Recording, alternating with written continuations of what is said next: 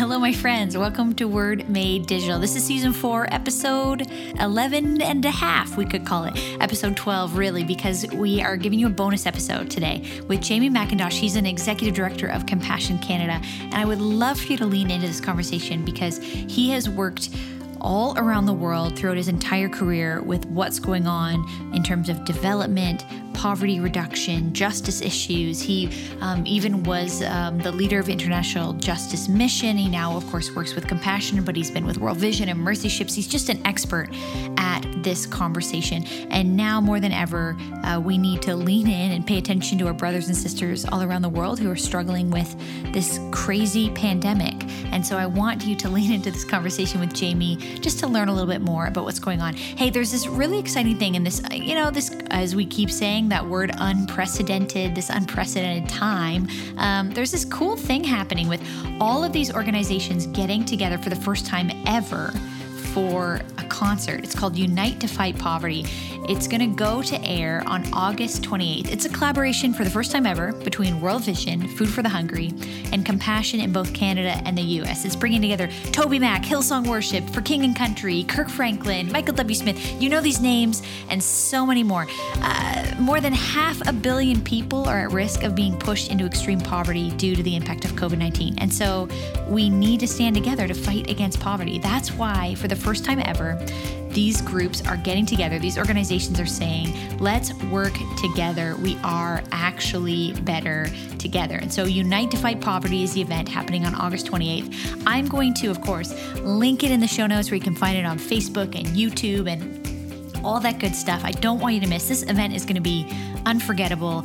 August 28th, 8:30 p.m. Eastern Time. Hey, I'm also seeing people like Phil Wickham and CeCe Winans. Oh my goodness, Sadie Robertson Huff from Duck Dynasty and Carlos Whitaker. They're going to be there. Amy Grant. The lineup is crazy. I wanted to check out this event on August 28th. Unheard of that all of these organizations have joined together. I love that they're doing this because it's so much bigger than any one organization. So lean into this conversation I'm having now with Jamie McIntosh. I think you're going to love it, and it's just a meaningful and timely conversation about what's going on in the world and how we can get involved. Welcome to the Word Made Digital podcast with Joanna LaFleur. You're listening to Season 4, sponsored by Compassion Canada and Wycliffe College. Word Made Digital brings you interviews with Christian creatives and communicators to inspire, challenge, and equip you in your own work. The church has the best news in the world, so we want to help you be the best communicators in the world. Here we go.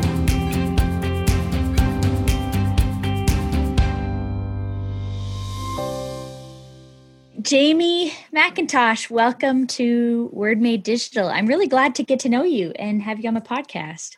Thanks, Joanna. I'm really stoked for this opportunity. I've heard a lot about you and your influence. It's legendary. So yeah, ready to dive in. Oh man. Oh, well, let's dive in. You got to tell us who, give us the spiel. Who are you? And then I want to go and get a little bit of the story of how you've come to be in this place as an executive director at Compassion. Mm-hmm. But what's your context of work and life right now? Mm-hmm. Yeah. So, context of work and life in a COVID reality, it's a bit surreal, isn't it?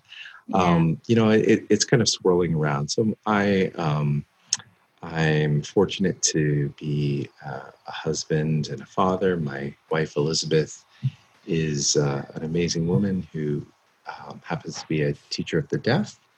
And she works with mostly children who are preschool age at this point, does home visiting to walk alongside themselves and their parents to kind of prep them for their life journey, their learning journey. And we have 2 children. We have our son just turned 16, and we have a 13-year-old daughter. They're amazing kids who also keep us on our toes and sometimes on our knees and often in stitches as well. So, who are now home all the time, I imagine. Who are now home all the time. And we have 2 dogs. One of them's a puppy that tears into everything. So we have a very vibrant home and it's a pretty active space. And yeah, I have just recently rejoined Compassion after probably an 18-year hiatus.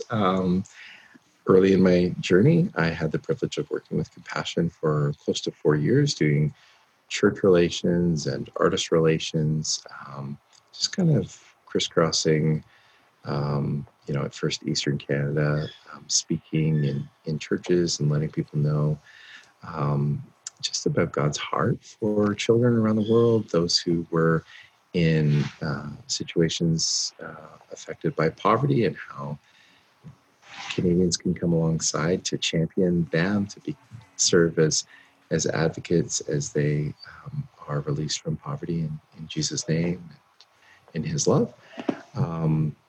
But kind of the journey a little bit before and then going through, if that's of interest. Yeah. Well, I mean, because you've been in this sort of justice, social justice, compassion, global church work. This has been like trajectory of your whole career, really. You've been in a number of different organizations, is my understanding. Probably have seen a ton. By the way, how many countries have you been to? Do you know? Yeah, that's a good question. I don't know. My passports fill up a lot more quickly than the time that they're valid for. But not a crazy time. Maybe like 36 or so. But multiple journeys back into a lot of country contexts. So yeah, I've been privileged to see life in Central America and the Caribbean, Latin America, South America, in Africa, everywhere from South Africa to Somalia over to the West Coast, and then a lot of countries in South Asia, Middle East. Wow. I've born and raised in Canada, and studied in Canada. Was going to Western, thought I was going to go to law school there, but God tricked me. He had other plans. I went to kind of a Bible school in California, which was a hard thing to sacrifice the winters in Canada for. Yeah, he tricked you, but at least you got to go to California. That's right. It was a good thing. And while I was out there, I had the privilege of pastoring in a couple of churches, mainly doing youth and college roles in Northern California. Also studied in Minneapolis. And then I returned back to Canada and was working in my dad's print shop for a little while, helping with some sales and marketing. And but I really had this sense of burden for the vulnerable, for the poor, who I felt were really precious in God's sight, and were a priority for Him, and needed to be for myself and for those around me. And as I kind of looked and assessed, I felt like I didn't have much to offer, but the two sort of skill sets or themes were relationships and communications. Those were things that just drove me. So I felt like I could offer that to a ministry organization. So I approached Compassion. I had been introduced to their work as a teen. I'd actually supported a water project when I was a teenager, and kind of said, hey, Barry Slomley was the president. I said, I would love to just kind of travel and speak in different churches, not doing a compassion spiel, but sharing about God's heart for people and God's heart for the poor, and weave that together with a call to respond, through various kingdom ministries, including Compassion. Yeah. And so that began a journey that led to that role with Compassion in the early days. And then when I was overseas, I found myself tripping over injustice, learning from other relief and development workers and missionaries and reading accounts, seeing some of it firsthand of children who were being trafficked, Restavex in Haiti who were supposed to be sort of raised by a caring aunt or uncle who had a little bit more means. And so in exchange for some light housekeeping duties, they would be provided an education. But the reality was many of them were actually living like, pre-ball Cinderella-like existences where they were working as virtual slaves. Wow. And so I was just ripped off at the sort of level of injustice, seeing street kids, who are being abused by corrupt authorities, and felt that I was incensed by this, and knew that God must have a plan, that something could be done, should be done, but I wasn't seeing it happen. So I had approached, actually internally, Compassion. I tried to see if we could broaden our reach to extend the ministry that we were doing, alleviating poverty, to also extending into addressing injustice. And while there was a great deal of enthusiasm and passion for engaging in that sort of ministry expansion, it really was outside of our organizational core competencies, we weren't really set up for that. It could endanger some of our workers and their teams on the ground, and really the work could get shut down if we started taking on corrupt officials for the sake of hundreds of kids or thousands of kids being, trafficked. We might lose our ability to release, tens of thousands or hundreds of thousands from poverty. So long story short, I reached out to everyone I could think of. I reached out to, leaders of Amnesty and World Vision and others, and no one really was addressing everyday low-level intimidation and violence of the poor in sort of a case-by-case basis. And then, so my wife and I made it a matter of prayer for about a year and a half, trying to say, well, God, you put this burden on our heart. We love the work in the ministry of compassion, but the 99 sheep are being well looked after, but the one that's trapped in the thickets of injustice, we have a burden to go and help them. And one day we were hosting some international board meetings in our office in London, Ontario, and some of the board members coming through, we fell into a conversation where they started talking about this organization that they were looking for someone to do a church relations role, like what I was doing, and said, you should check that out. Maybe we could hire you for that down in Washington, D.C. And I said, well, what's the organization? They said, IJM. I said, well, what's IJM? International Justice Mission. And I remember when the word justice came out of Jim Wesolowski's lips, it was like a pit bull just sort of seized hold of my heart. I was like, wow, yeah, this is what I've been that's the thing, drawn to. And so I said, well, what's your model? How effective is it? And he shared with me about how Gary Haugen, who had been the officer in charge of the UN investigation into the Rwandan genocide, as a young civil rights attorney, how he was just absolutely shattered with the injustice that he saw that happened, that saw 800,000 men, women, and children, their lives snuffed out at Machete's edge, while we in the West largely slept.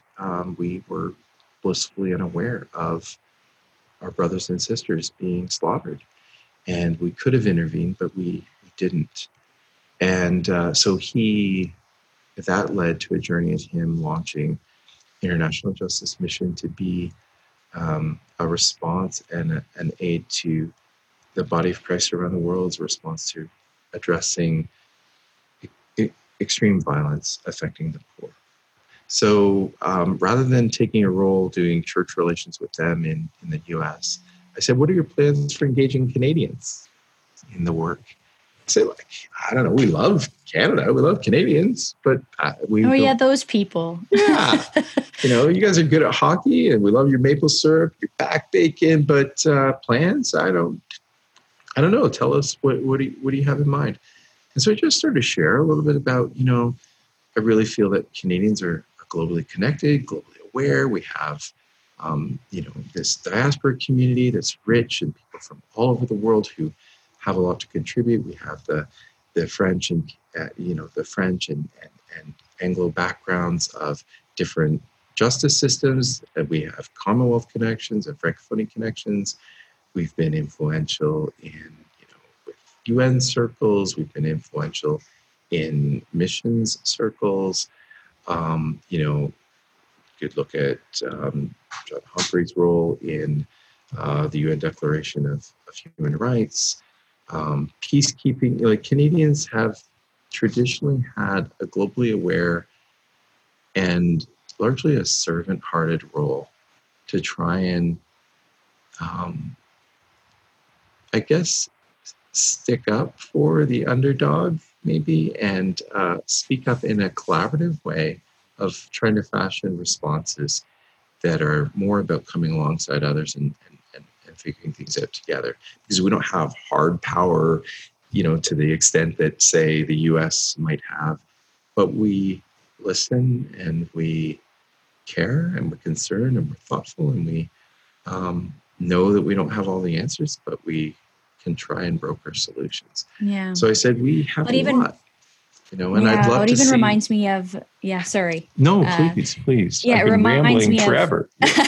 No, it reminds me of Jason Ballard's leading the Canadian Church Leadership Podcast, and he's having these guests that are some Canadian and some outside, but over and over the theme of this Canadian Church Leaders Podcast, and I know Compassion's involved in that podcast as well, is just the unique positioning of Canadians to engage in issues of global leadership and the global church and justice issues. And I mean, even now in a time of pandemic, there are literally more countries that a Canadian can get to right now that are not, Americans are not being allowed to enter for, mainly just, virus related issues. But it is really a really unique thing. And when you're thinking of, the church in Canada, or really, maybe the American church as well, but when you're trying to mobilize and engage people around these issues of justice, what is it that you're having the hardest time connecting on or trying to communicate? Or maybe another way of saying it, what is it that you wish that people knew that they don't understand? That is, that's a really probing question. For me, I think on the positive side is, I think there's this predisposition to care once people are made aware. But I think that naturally we're so immersed in our own realities that we resonate with and we respond to the injustices maybe that we see closer to home. And if there's some clarity about, well, what could I do to help? People are very willing to roll up their sleeves and lend a hand. But when people don't know, they're not aware, they're distanced from it, and maybe there's a barrier of trust, like, well, what are these organizations going to do? Are we really able to help? Are we causing more harm? Walking some of those things through is certainly an element. But I think in this era, really, Joanna, one of the biggest obstacles perhaps is almost ideological or political, in the sense that there's a lot of division in society right now. And there are a lot of people who make their careers, make their livings, sell their books, promote their, agendas by dividing people and almost caricaturing others and the thoughts and views of others. And so you get people into different camps. And once, and this cancel culture too. You don't agree, you do one thing we don't like, it's over. and it's as over, opposed and to you're, that more nuanced conversation. I think so. And so sometimes I think people, G.K. Chesterton said, most people haven't rejected Christianity, but merely its caricature. And likewise, it's said that Gandhi said, "Oh, I love your Christ, but it's your Christians that I can't stand." And I think that sometimes we are that obstacle and that impediment, but also sometimes it's language. Even at the early part of the introduction or of our conversation, talked about I've been involved in aspects of social justice, and sometimes that's a word that or a phrase that can be really inviting to some and alienating to others. Some will see it as, oh, that puts you in a camp. That must mean that you believe X, Y, and Z, or Right. that you are committed to certain things and leave behind or jettison other elements of the gospel. And to me, I think the good news is the good news. You talk about it being the greatest news because it addresses body, soul, mind, and spirit, all that ails human society. And as ambassadors of reconciliation, I think there's a space and there's a need for leaders to rise up, Christian leaders to rise up, not with power and pomp and authority and circumstance or arrogance, like I've got it all together, but with a posture of humility of saying, let's figure this out and let's listen and learn to the other. Let's listen to our critics. Let's listen to, someone who maybe is from a different, whether it's a different denomination or someone who is a secular humanist or someone who is, from the Islamic faith tradition, and try and understand and hear the thread of Christ's love and compassion, calling us to minister to the least of these, to love all, and let whosoever will may come into this ignition of the love of Christ for all humanity, and the flowing out of not just the Great Commission, but that great commandment to love one another with this unreserved, unabashed sense of passion for the best of each other. Yeah. Well, I mean, so much of the work of compassion is what one of the things I love most about the work is that it's always through the local church, that it's not separate. It's a commitment to serving the local church in North America as we serve the church around the world, in lower income, lower GDP countries, developing nations, whatever words we're familiar with. But, it's a difficult commitment in some ways because there's some work that needs to be done in places where there may or may not yet be a connection to the local church. But what I've been saying over and over through this pandemic to this audience on Word Made Digital is compassion has been in these communities before there was the pandemic. Is there now, meeting needs, and is going to be there after, whenever this is over, probably a number of years from now. It's a consistency of commitment. It's not just coming in without context and trying to serve. There's a real relationship there. Over the long term. Can you give us a little bit of a picture though of help people understand what is happening? There's this global crisis right now, global pandemic. It's affecting us in all kinds of ways. We're not all thriving either, but what is this looking like in the global church, in the global community of brothers and sisters? Yeah, it's, I think that, in different pockets in different communities, whether you want to look at what was ripping through Spain, what happened in Korea, or how things were affecting those in Britain and the US, we see the ravages of this virus going through and just decimating, communities, what we saw happening in New York City. And then it kind of subsided. And then, we see California shutting down.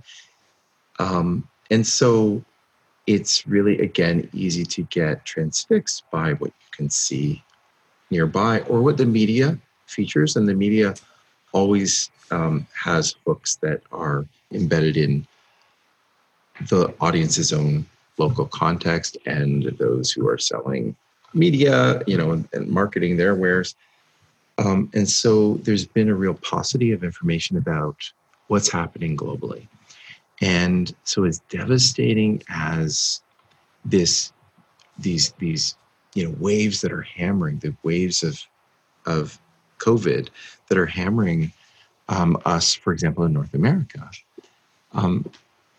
imagine, a massive wave hitting a super tanker.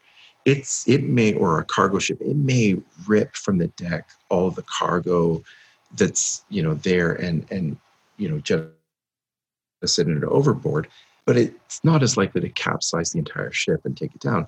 But the fishing boats that are kind of in its wake are going to be washed and maybe absolutely ripped apart. And so the impact of COVID on countries that have more fragile healthcare systems, where people's nutrition is already, more suppressed, who don't have the financial resources. We look at situations in our context where we might see an unemployment rate of, in double digits, 12, 15, 18%. In some of the communities that we're working with overseas, it's skyrocketed to nearly 100%.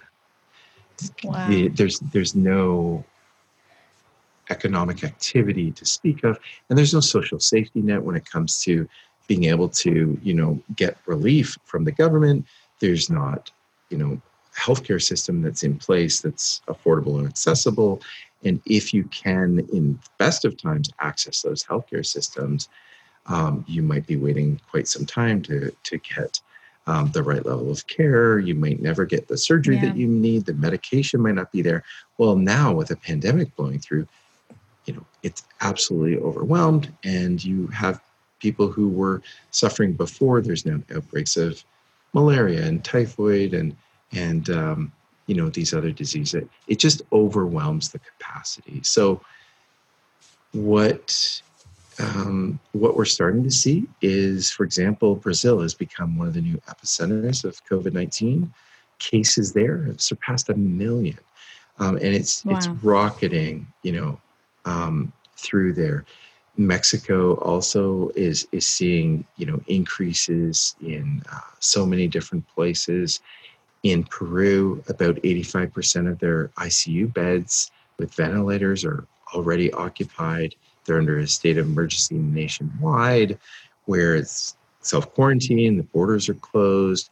We've seen coffins in the streets because they can't bury the bodies quickly enough. The governments have had to supply cardboard coffins in some of these places. So it can be absolutely devastating. And we here have the luxury, really, of social distancing because, we have an apartment building or a home to go and kind of be in, and we can like private bathrooms in our homes, not public toilets. Yeah. So if you're, but what are you going to do if you're in a favela in, Rio, or you're in Cité Soleil in Haiti, and there's, 30 family households living cheek by jowl that share a communal latrine. You can't social distance. Or if you're a father wanting to provide for your family, or a mother trying to eke out an existence selling wares in the marketplace, if the dad wants to go work in the fields, he's got to get on the bus to go there, which is jammed with people and poultry. But if he doesn't go, he sits at home and watches kids slowly starve to death in front of him. The World Health Organization has projected that by the end of this year, we're going to see a doubling of the number of people pushed to the brink of starvation. It's currently double. So we're talking, and we're not talking, hundreds of thousands. We're talking, there's about 135 million people who live in chronic food insecurity. So basically, they're one day's supply of food away from starvation. There's 10 countries where there's a million or more people that rely on, food distribution to survive. With the pandemic coming through, that 135 million is going to swell to 265 million people by the end of the year. So, we're looking at a decade's worth of development progress being wiped off the face of the map. We're looking at, for the first time this century, all of the advances that we've been making. So when I started with Compassion in 1998, it was somewhere north of 40,000 children a day were dying from malnutrition, starvation, and preventable diseases. Fairly quickly thereafter, it was about 35,000, kind of in the midst of when I was.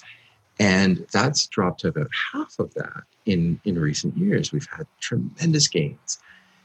And yet this year is the first time this century that the world poverty clock has moved backwards, meaning more people are being clawed back into extreme poverty than are escaping it. So there's a race against time. There's a race against this virus coming in, and it's coming in like a tsunami in different waves. And we need to provide a perimeter of protection. We need to be doing what Compassion is doing on the ground through the local church, where even though our typical programs are on hold because the 8,000 church partners that we work with, where most of them have like a child education center on the campus of the church where the children come to learn and get, hear God's love for them. They get exposed to the gospel. They get their nutritional requirements met. They might get some food or some assistance for their families. That's all shut down. So now the pastors in the churches need to go out and find those sheep in their communities. And what we're seeing is amazing. We have shifted to the point where we have never done this before, but we've delivered more than 3.7 million food packets to the children and their families in these communities. Yeah. We've given over 2.4 million hygiene kits, and we're surrounding that with education and sanitation and hygiene. We've assisted more than 160,000 individuals to access medical care while they're in distress. So the church is rising up. In fact, yes. Joanna, we were talking earlier about this meeting with some global influencers who, people who have an ability to let people know what's going on in the world, right? And we were sharing about this campaign that Compassion has just launched called We Rise as One. And it's all about we as the global church rising together to stand in solidarity with these children, to protect them, their parents, their families, their communities from the devastating impact of the COVID-19 virus. And what we're seeing is, yes, the enemy is coming in like a flood. The virus is coming in, with force and fury, but the church is rising up and resilient and responding with, passionate, entrepreneurial, energetic care for physical needs, and praying and uplifting those who need that breath of hope to stay alive and fight one more day. Yeah. Well, it's the church, as you said, the people don't reject Christianity, they reject the caricature of Christianity, which is interesting because what I'm hearing you describe is Christianity operating as it should, saying, Christians around the world saying, like, we will respond, we will care for our brothers and sisters, strangers and neighbors in need. We, the church, will mobilize not just for our own needs. Although, of course, we also have been feeling the effects of this same thing, but even just brings us more empathy, more compassion for others. So you say, wow, we think it's tough. It doesn't, not to minimize our own issues. Lots of people in North America have been really struggling. Of course, a lot of people have lost jobs. We know people who have been very ill. Yes. And also our responsibility and our love for the other to be the church. I think Barna does a ton of research, on church and why people are staying in church or leaving church. And there's lots of data out there. They're not the only ones to do it, but they're so clear in talking about for the next generation or the Gen Z, maybe even millennials, churches have to care about this stuff or people will leave the church. The data continues to show from all these surveys, they survey thousands, hundreds of thousands, sometimes even a few million people in these research projects, just how significant this kind of work is to the next generation. Well, Joanna, I think, to me, part of the element is like leaving the church is significant and abandoning the faith, because if people don't see those who claim to have the love of God in their hearts actually demonstrating that concern and care for the what the world would consider the least of these, for the vulnerable, for the widows and the orphans. James talks about it very clearly, if, and John talks about it as well. If we don't love our brother who we have seen, how in the world can we make a credible case, to paraphrase it, that we love this unseen Father? And, James saying, care for the widows and the orphans. Paul talks about it, don't neglect that. I think that because one of the biggest challenges to faith is this sense of, is God good? I think that's probably the most, at the end of the day, that's the battle that we all really, in the dark night of the soul, fight. Does God really care? Does he really love? Does he love me, let alone the cosmos? Is he in control? Then why are bad things happening? And yet Jesus says to his disciples, when they see the 5,000 hungry, you give them something to eat. Yeah. And then he invites this little boy who has a lunch that would have been sufficient to feed this boy, to say, would you trust me with that? And if I can take it, and if I can mess with it, if I can break it, I will bless it. And I watch what I can do. And in this day and age, of course, we need to care for our literal neighbor, those around us who are suffering. But that should be the launch pad, not the landing pad for our compassion. I think one of the reasons, you talked about my career having been involved in the space of justice and international development, humanitarian work. It's not really, to me, a career. It is I guess a call. Not in any way because there's some noble intention in me. I'm just a train wreck. I'm just a clown. I'm a real piece of work, But I have been exposed to the realities out there. And when you're exposed to it, you want to respond. And for me, I think it probably hits closer to home because in my own family's story, not my own journey personally, but my mom's upbringing, they were desperately poor. She lived in a very large family. There would have been 21 or 22 children had they all survived. But like in many developing contexts, in the poverty that they were growing up in and the violence they were growing up in Southern Ontario, having, her parents having emigrated from tumult in Europe, there wasn't enough food every day, and there were 4 kids to a bed, and they were even taught by my grandmother at certain points when my grandfather was, was really in desperate throes of alcoholism. He was drinking away what little money the family had. So my grandmother would teach my mom and her sisters how to go into the local general store and steal provisions just to be able to make it through the winter. And the amazing thing, Joanna, is they were in this small rural town, and the family that owned and was running the general store, who I can't imagine were wealthy by any means, but they saw my mom's family, and rather than seeing them as that other side of the tracks, smelly, poor family, they saw them as children for whom Christ bled and died, children that he loved desperately. And so they would invite them to church, and they actually would show up to drive them there.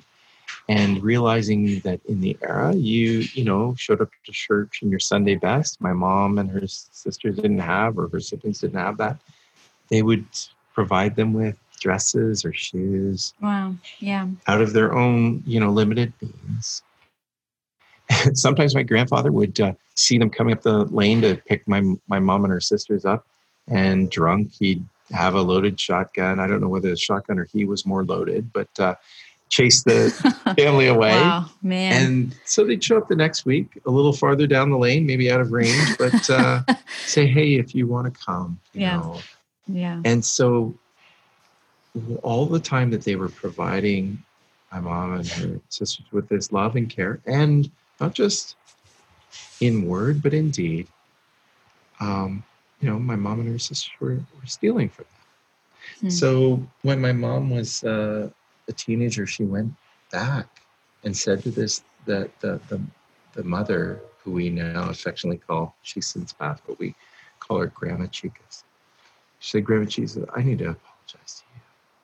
The whole time you were loving on us and sharing God's love with us and giving us, nice clothes, we were stealing from you. And Grandma Chicas just looked at her and kind of shook her head with a bit of a smile and said, that's okay, sweetie. We knew that all along. Yeah. Jesus just told us to love you. Yeah. And so I guess for me, it's like, you roll the DNA dice again or do the geographic lottery. It could very easily be me or yourself in one of these situations. Or we look at the pandemic. I mean, it's no respecter of persons. It can take out any one of our families. So if we have the ability to help, whether it's by telling a story, whether it's by being an advocate, whether it's by writing a letter, whether it's by taking responsibility for loving on and lifting up one child and giving them a shot, by sponsoring them, or sending resources to help with a campaign that's going to provide food and sanitation and hygiene in a local community in Peru, we each can do our part, and we've got to, but more than that, it frees us from our own cocoons that can become nicely isolated, but then can become quickly suffocating. And Martin Luther King Jr. talks about how we need to bust out of these confines of our narrow self-interest to the broader concerns of all humanity. That's where life is, life in all its fullness. That's why Jesus was always saying, love your neighbors yourself. Get involved in what's affecting them, because it really is affecting you if you don't. Yeah, it's the classic, you're feeling anxious, I'm not talking about like medical level mental health issues, but, feelings of struggling with feeling low, feeling what's the point of life, feeling addicted to screens or addicted to whatever else. As soon as you begin thinking of other people besides yourself, serving, actually being the church to people around us, it changes our perspective. It actually, as obviously it's to help someone else, but it also helps us. I mean, that's the beauty of this work, is that it saves us as much as it saves someone else. Doesn't it? Saves us from a Joanna, meaningless life. It does. It does. You talked about, before kind of we got on this call about Maslow's hierarchy of needs and how, if people don't have their basic needs met, how will anyone have an appetite to hear the gospel if their stomach is growling because of they're on the brink of starvation? And how would the gospel even be credible? How would they know that God loves them if those who claim to be in his name and have the resources to help are doing that? But there's a sense in which I think that, the pinnacle of Maslow's is sort of self-actualization. I think for us, it's more full human flourishing of doing that you've been designed for, called to, or gifted with, and doing that in service of others.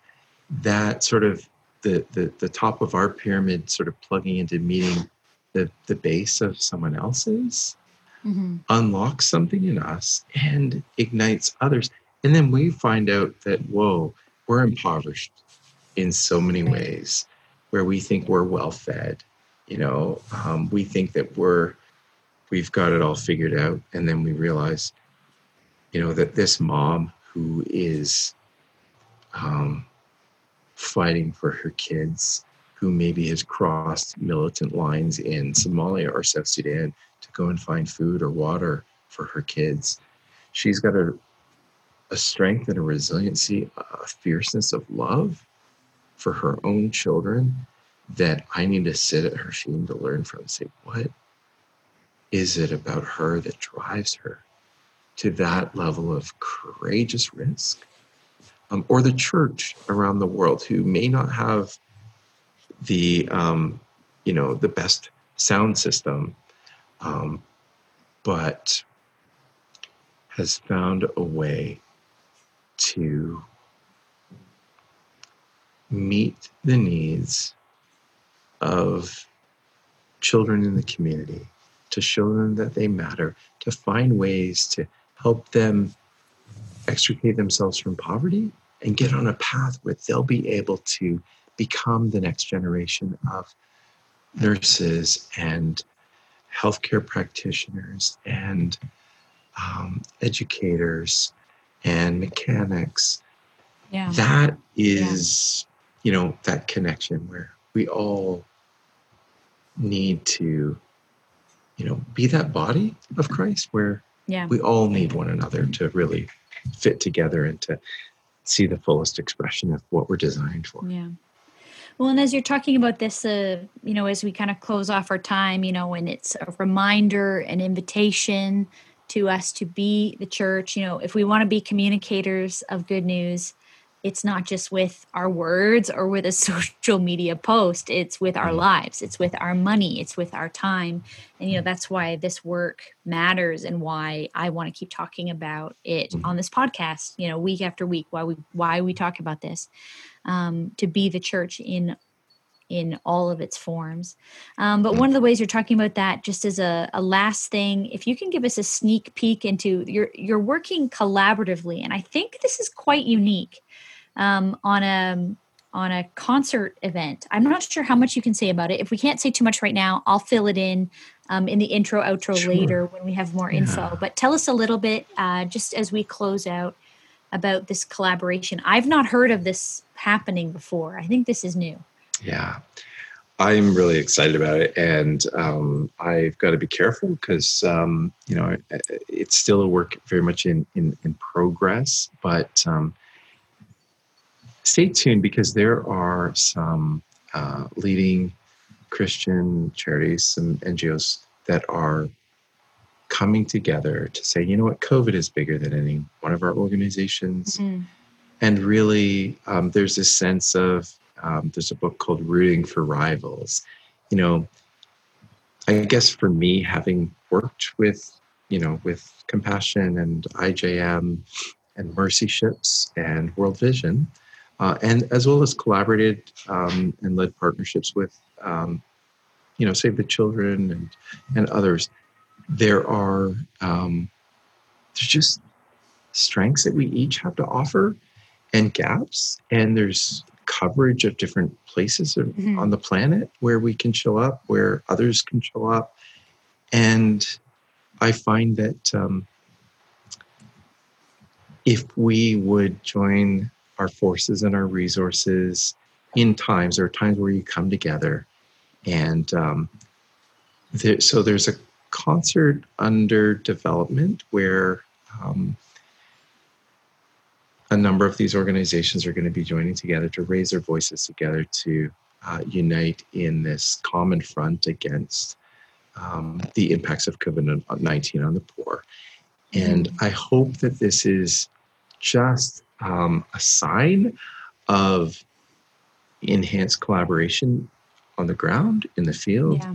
I've seen that through some of the other work that I've been involved with. Like not enemies. You're doing that. No. You're on the same. These are different organizations. We're all fighting poverty. We're all fighting injustice. We're all doing the same thing. Absolutely, and we do it in our own ways. And it's kind of like when they were rebuilding the walls around Jerusalem. Everyone had their part of the wall. They had to repair this gate or this part of the wall, and they all had their trowel, and they needed to do their own work in their own way. And so, if you're with an organization that is doing poverty alleviation through education, like be the best at that. If you're doing it through nutrition, do it the best you can. If you're addressing violent injustice, then get after that.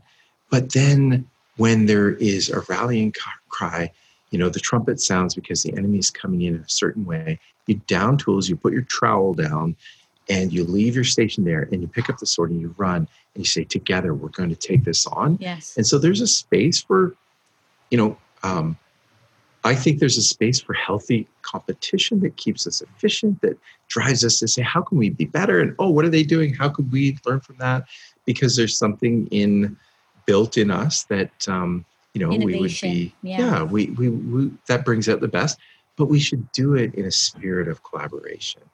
And I think you're going to see some of the best and brightest coming out of the global church, the global, community, as we realize that none of us can fight COVID on our own. None of us can address extreme poverty on our own. None of us can address injustice on our own. None of us can cover, the planet with the love of Christ and the good news of his love for all humanity.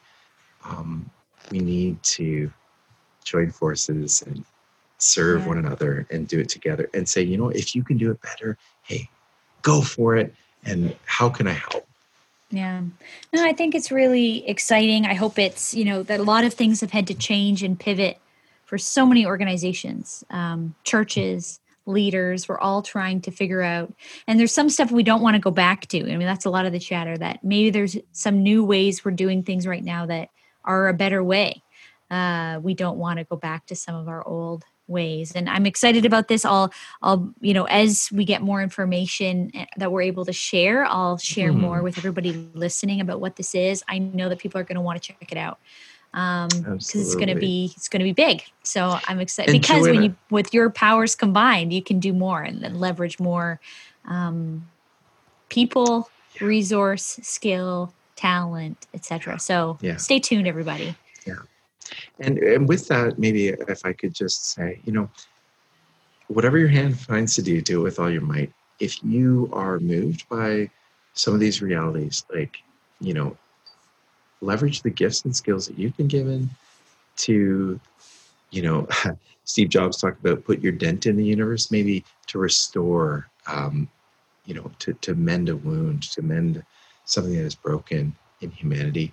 And join up with organizations that are doing it. Find through your local church, find organizations that you believe in, that you love the way that they're doing it.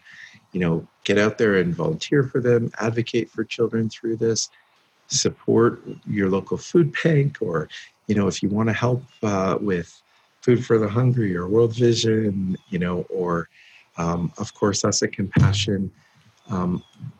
We are all just doing our best to figure this out. None of us have it all mapped out exactly in this season of COVID. We are all trying to get our bearings. We're trying to do this, but there is an urgency. So I really care less about who you work through organizationally, but that you step up, and how much of yourself can you lay on the line. How much of your little boy's lunch can you say, Jesus, you know what? In my hands, I'll eat it and I'll consume it, and then I'll have an empty bag with a few crumbs. But if I offer it up to you, I may also become wounded. I might become broken bread and poured out wine. Amy Wilson Carmichael talked about the wounds and scars that came from following Christ, even as she ministered to children who were enslaved in different contexts in India. She was wounded, but she said that's what the master is. But as we allow ourselves to become broken, we're going to see that God breaks us free from some of our own, selfish behaviors and orientation. At least that's my hope, because I'm still wrapped up in all of that myself. But we'll find ourselves connecting to others in fights that matter. And rather than a few crumbs at the bottom of our bag, or maybe, stuck to the corners of our mouth, and a bit of a full belly, we'll have full hearts. And we might actually see, oh my goodness, there's baskets left over, and all of these people have been fed, and they're buzzing with excitement that Jesus was here in our midst. And he cared about us so much that he met every need that we had, the deepest reaches of our heart. He gave us that cup of cold water. He gave us food to eat, and he gave us hope that God does love us, because we've seen the love of others for us. And now we're going to go out and share that with everyone that we can. Yeah. I love it, Jamie. Thanks so much for being with us today, talking about something that we need to continue to talk about and be spurred on by. It's encouraging to hear what's going on with the church around the world, and it's urgent what the needs are of our brothers and sisters around the world right now. So I hope people are, moved to action by this conversation. Whether a little or a lot, you've thrown a ton of ideas out. So thank you so much for your time today. Absolutely. I'm certainly honored. And if anyone, wants to carry the conversation further, also feel free to reach out to me, whether through Compassion's website or through some of my social handles. I'd just love to hear anyone who's kind of sparked to do something, love to chat and say, hey, what do you got to offer? How could we spark that into action? Maybe you've got the next thing that will create the next wave or start the next organization or activate others to get involved. So thanks so much, Joanna. Bless you as you really do try and incarnate the gospel, the love of Christ, in digital ways, in technological ways, so that people can be equipped and strengthened to go out and do likewise. Awesome. Thank you. And of course, we're going to link all that in our notes for the show so people can find you really easily. Thanks so much. All right. Thanks. Take care. Jamie, thanks so much for that conversation. I really appreciate just his general heart and passion that comes out as he speaks with a lot of thoughtfulness about issues that are serious, but are not without a lot of hope. I would love for you to get involved and lean in and watch and listen on August 28th at 8:30 p.m. to this Unite to Fight Poverty. This is a free 2-hour concert, and it's benefiting vulnerable families in the developing world who are most vulnerable in this aftershock and all the effects of COVID-19 that are happening all around the world. We've never seen all these organizations like this get together before. So we're talking about Compassion Canada, World Vision Canada, Food for the Hungry Canada, but also in the US, these organizations are leaning in, and these amazing lineup of Toby Mac and Hillsong and King and Country, Kirk Franklin, Michael W. Smith. You've heard, I've sent you the list already. You don't need too much more. But please go check the link in the show notes. Would love for you to get involved in that amazing event. And we'll see you next week. The next episode we have is all about digital church. Can't wait for you to hear it. Thanks for listening to the Word Made Digital podcast with Joanna LaFleur. If you like this content, hit subscribe so you don't miss an episode. Rate it and share this episode with your friends. Head over to wordmadedigital.com for more free tools and helpful content for creatives and communicators. We love helping you communicate the best news in the world.